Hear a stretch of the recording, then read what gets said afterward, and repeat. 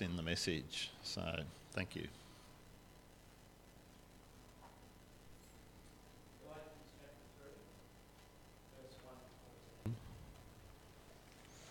You foolish Galatians, who has bewitched you? Before your very eyes, Jesus Christ was clearly portrayed as crucified.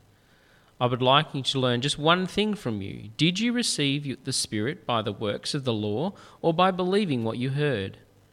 Are you so foolish? After beginning by means of the Spirit, are you now trying to finish by means of the flesh? Have you experienced so much in vain, if it really was in vain?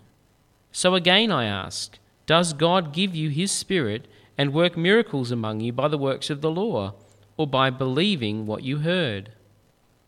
So also Abraham believed God, and it was credited to him as righteousness. Understand then that those who have faith are children of Abraham. Scripture foresaw that God would justify the Gentiles by faith, and announced the gospel in advance to Abraham. All nations will be blessed through you. So those who rely on faith are blessed, along with Abraham, the man of faith. For all who rely on the works of the law are under a curse. As it is written, cursed is everyone who does not continue to do everything written in the book of the law. Clearly, no one who relies on the law is justified before God, because the righteous will live by faith. The law is not based on faith. On the contrary, it says the person who does these things will live by them. Christ redeemed us from the curse of the law by becoming a curse for us. So it is written, cursed is everyone who is hung on a pole. He redeemed us in order that the blessing given to Abraham might come to the Gentiles through Christ Jesus, so that by faith we might receive the promise of the Spirit.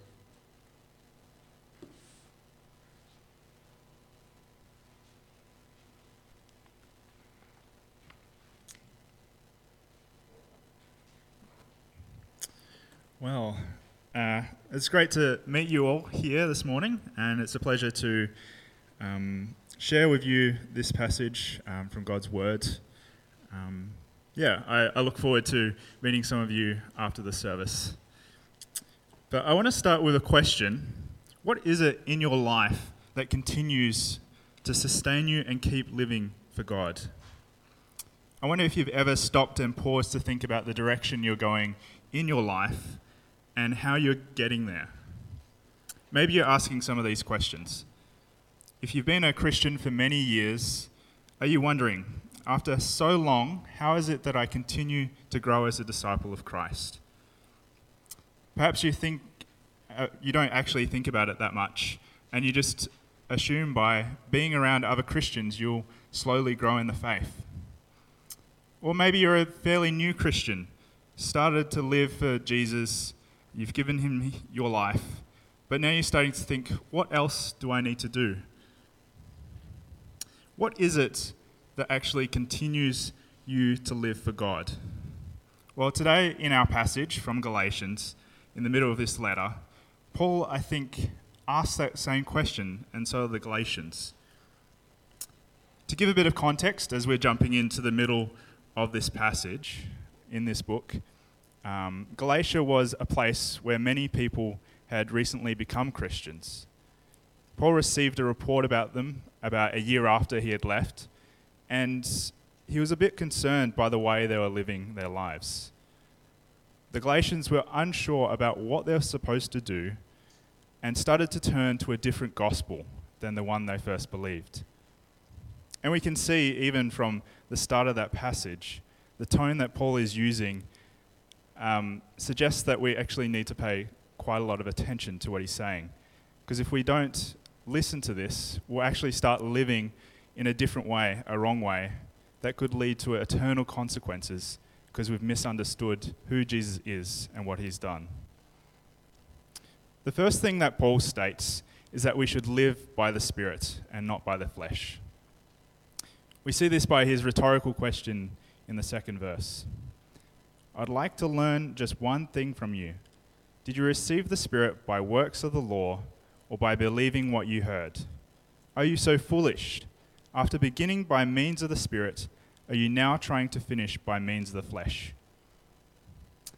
In these questions, Paul is trying to urge the Galatians to think about how they originally became Christians and how it's different to how they're living now. He suggests that they're abandoning the spirit, which they were initially convicted of, and how they became Christians and started living for God. That can be seen in the first verse. Before your very eyes, Jesus Christ was clearly portrayed as crucified. Now, it's very unlikely that the Galatians actually saw Jesus' crucifixion. They're Gentiles, so they would have lived a fair way away from Jerusalem. But what Paul is trying to get at here is when they heard the good news of Jesus, they did actually believe it. They had no doubt, and it was as if what happened on the cross is what they actually saw with their very own eyes.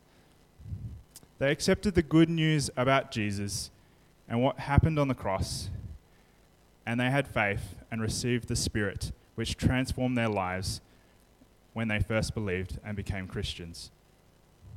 It is the Spirit that did all of this, and is why Paul says, after by beginning of the Spirit, are you now trying to finish by means of the flesh? The implication of this is that they're no longer relying on the Spirit to change them and to make them more righteous like Christ. Instead, they're turning to other things, which Paul calls the flesh. And in this scenario, they are following things like the Jewish law, which was being imposed on them as Gentiles. Part of the reason why they started practicing these things was because of a strong Jewish group which started teaching the Galatians that they needed to start following this law, otherwise they weren't proper Christians. In the chapter before, we actually see an eyewitness of this kind of thing, where Peter starts acting in the same way. Turn back with me to the chapter before in verse 12, and we'll read there. For before certain men came from James, he used to eat with the Gentiles, but when they arrived, he began to draw back and separate himself from the Gentiles, because he was afraid of those who belonged to the circumcision group, being those the Jewish teachers. And Paul rebukes Peter in verse 14 here. When I saw that they were not acting in line with the truth of the gospel, I said to Cephas, who is also known as Peter, in front of them all, you are a Jew, yet you live like a Gentile and not like a Jew. How is it then that you force Gentiles to follow Jewish customs? Now, these Jewish customs included things from the first 5 books of the Bible, like we learnt earlier from the Torah. And the Torah included things like the 10 Commandments given to Moses, but it also included all that 613 different laws as well. Particularly in this case, the circumcision and eating of special foods had become a problem for the Galatians. They were making the mistake of believing a new gospel message that required to follow a list of rules to keep pleasing God. In my own life, I can think of a time where I've lived like this. It was mostly during my college years, and while I was a Christian then, the way I tried to live my life was trying as hard as I could to do all the good things I'd been told to do. While sometimes I was able to impress people, and in my own mind impress God, most of the time it was actually really hard work to keep all of that up. Now, I did have faith, and I knew that because I could see the Spirit working in my life, but and in many different ways, but I didn't actually seek to live by it. I was not allowing the Spirit to effectively grow in me righteousness, but I was instead trying to do it all myself. So it's actually really important that we understand that we've already been given the Spirit, because otherwise we'll end up living a life that is contrary to what God wants us to do. Instead, we'll likely start ignoring the Spirit, and we'll misunderstand how we receive Him. Without the Spirit, we would most definitely start looking to other things and think that will help us to rely on God and continue to grow. The law and any other way of living that is not by the Spirit is completely powerless to transform us into Christ-likeness. Yes, you could make sure that you eat all the right foods, fast in prayer for long periods of time, read your Bible every single day, and there's nothing with doing those things. But if you expect that that is going to make you more righteous before God, you are foolish. That's not going to work, and this is what Paul is trying to get at here. You're a complete and utter fool. God is not concerned by your routines and practices and the good things that you do. What he wants is for you to humbly submit to him and accept the Spirit and listen to what he says. God putting his Spirit in us is the only way in this life that we can be righteous and bring glory to God in all that we do. And it's such a great encouragement for the Christian who has received the Spirit living inside them. It gives assurance of salvation as you can continue to see all the good things that God is doing in your life.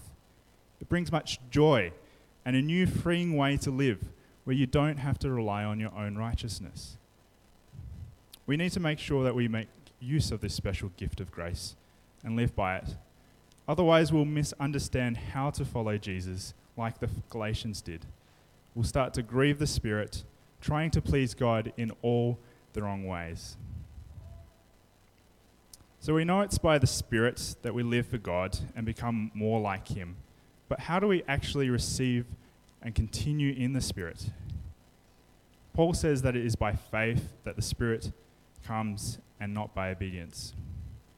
He explains this by giving an example from Israel's history, the man called Abraham. We can see that in verse 6. So also Abraham believed God, and it was credited to him as righteousness. It's because of Abraham's faith that God declared him as righteous. But it isn't just because of his faith that Paul mentions in him. Have a look again in verse 8. Scripture foresaw that God would justify the Gentiles by faith and announce the gospel in advance to Abraham. All nations will be blessed through you. He refers back to a quote in Genesis where God made a great promise to Abraham that all nations would be blessed through him. He explains that it's the Gentiles who are also included in the promise and part of that gospel plan for God to save all people from all nations. But what is the blessing that God promised through Abraham? It is the Spirit itself, and we can see that in verse 14. He redeemed us in order that the blessing given to Abraham might come to the Gentiles through Christ Jesus, so that by faith we might receive the promise of the Spirit. It is by faith that we receive the promise of the Spirit. While the Spirit had come upon different people during particular times throughout Israel's history, the promise made to Abraham was for everyone to have God's presence in them. It is only out of God's compassion and grace that he chooses to dwell in human beings like us. There's absolutely nothing we can do to earn or receive the Spirit in our lives. Imagine you've just received an inheritance from a family member. Maybe you might receive money or property or another asset, and it's probably of quite a significant value. When you receive that inheritance, it might actually feel a bit strange to receive such a gift because you've done absolutely nothing to earn it or receive it. The only thing you have done, if it even counts, is being a family member, which even that you don't really have any control over. It'd be really strange for me to go to my grandparent and say, "Tell me what I need to do to earn your inheritance. Keep the money away until I have done enough to receive it." It just doesn't work like that. You're part of the family and they want to give it to you because they love you. It is the same with what we learn here. Those who have faith are children of Abraham and have inherited the Spirit. The only thing we can do is to humbly accept God's invitation to be part of his family. And if we faithfully put our trust in him, He has promised that he will give us his Spirit, and we can be certain that he will. It is through faith that the Spirit comes and which we live by our lives. I wonder if you know this. Do you understand that God has actually already put his Spirit in you, and all you have to do is to come to him humbly like a child and trust him? What a great and marvelous gift that is. There's nothing more that we need to do but to simply put our trust in him and have faith. The way we start the Christian life is the way we finish it, by believing the gospel we first heard about the message of the resurrected Jesus and having faith in him who has saved us. Come and humbly accept God's Holy Spirit and allow him to work in your life. So it is by faith that we are saved, and the Spirit comes into our lives and transforms us, and how we live by that in accordance to God's will. But there's a key detail we've actually missed so far that we also need to understand. It is only because of the atoning work of Jesus Christ that the Spirit can live inside our hearts. Paul mentions this in verse 10. For all who rely on works of the law are under a curse. As it is written, cursed is everyone who does not continue to do everything written in the book of the law. Clearly, no one who relies on the law is justified before God, because the righteous will live by faith. As we've already established, it is not through the law that someone is made righteous. This is only by faith. If you rely on the law or any other reason for God to save you, it won't be enough. There's most certainly one rule or law that you have broken. And even if you could live to the law of perfection, the law is actually powerless to save anyone. But here it also mentions that those who do not continue to what the law outlines are cursed. What does Paul mean that people are cursed? Surely he has just been saying that the law is not the way we should live. He quotes actually from the law itself to make the point that everyone is cursed. Let's check that out. If you have your Bibles, I encourage you to flick back to the Old Testament into Deuteronomy chapter 27 and have a look at the last verse there in verse 26.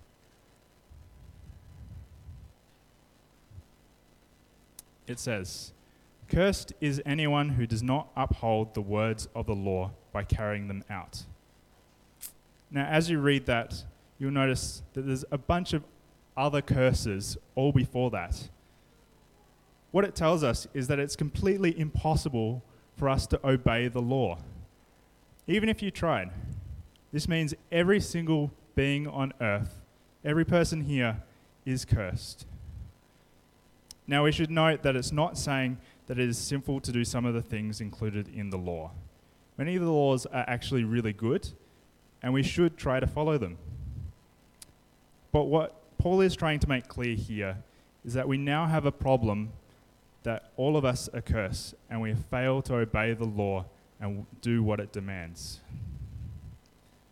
But this is where the great news of verse 13 comes in. Turn back to the passage in Galatians. In verse 13, Christ redeemed us from the curse of the law by becoming a curse for us. What a great truth that is. Christ became a curse for us, the curse we deserved, and in doing so redeemed us from the curse of the law. Without Jesus in the picture, none of what Paul has been saying makes any sense. The Spirit is unable to live in sinful human beings without something happening to us to make us clean. God's presence previously dwelt in the temple, and precautions and regulations had to be made to make sure it was always holy and perfect. For God's Spirit to live in us, we have to become like that temple, holy and blameless in the sight of Him. And that is exactly what Jesus has done for us. For all who have faith, He has atoned for our sin by becoming that curse, reconciling us to the Father so that we are no longer his enemy. Is like a peasant who lives on the outskirts of a kingdom. Their living conditions are poor, living in a slum. They completely despise the king and all he does. So much so that the peasant frequently steals from the king. And the king has said that the penalty for such a crime is death. Imagine one day that the king comes to the peasant's house, and instead of executing him, he starts to live in their home. And he doesn't just live in their home, but he starts to renovate it and turns it into a completely new home, just like his own castle. The king has come to live in our home, in our hearts. This is why Christ needed to come, as it says in verse 14. He redeemed us in order that the blessing given to Abraham might come to the Gentiles through Christ Jesus, so that by faith we might receive the promise of the Spirit. Without Christ saving us and redeeming us, it is impossible for the Spirit to live inside us. When Jesus hung on that cross, he didn't just defeat sin and justify us before the Father, allowing us to approach him, but he also provided a way for us to be sanctified and to live the way he wants us to, a way that the law could never do. God had a plan and knew that the law was only temporary. The law was only a guide that condemned and revealed what sin was. It actually had no power to deal with it or atone for it. And that is why Jesus has fulfilled the law and made it a new way for sinners to have faith and receive the Spirit. So how is it that we receive the Spirit and continue to grow in the Christian life? As we've heard, it is only through the gospel that we've already heard, having humble and repentant faith in Jesus Christ, who has redeemed us from the curse of the law, so that the Spirit can live inside our hearts and transform us to serve and love others for the sake of his glory. It is not through our attempts to do good or by helping the poor, coming to church every Sunday, reading lots of theology books, or anything else. Although we can do those things, and we probably should, is only because Christ has fulfilled the law that we are no longer obliged to keep following it, because it is powerless to save us from our sin. So what does that mean for us in our day-to-day lives? Here's an example. Maybe there is someone in your workplace who you just can't get along with.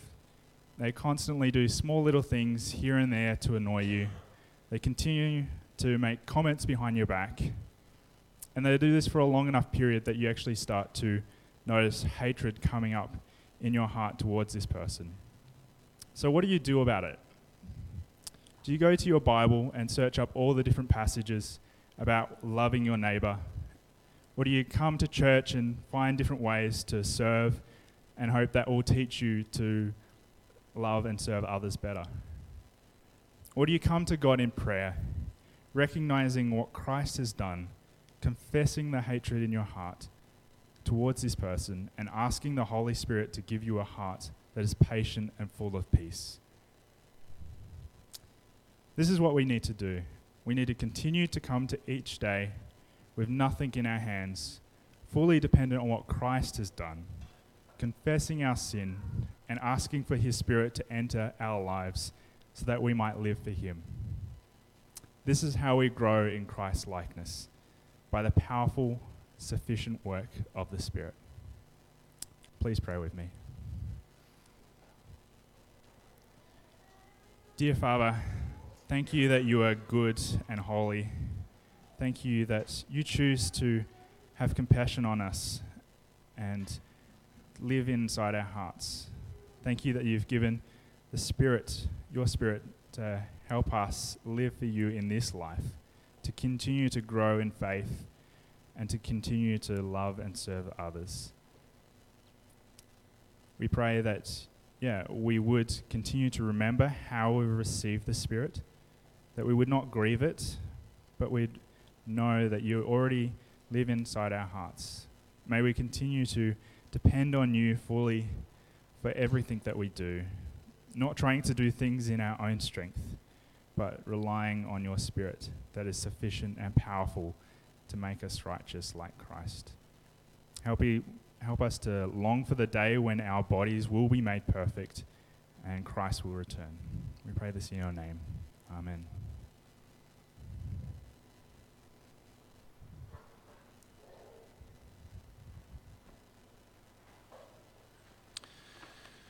Thank you, Cameron, for sharing that message with us this morning. And as Cameron said, he'll be joining us for coffee after church, so we have an opportunity to discuss with him and meet with him and get to know him better too, and he us. As we've heard this word about the Holy Spirit, let's stand and sing. And this, as Henny said in our singing, that this can also be a prayer for us. Let's sing the words of Holy Spirit, living breath of God.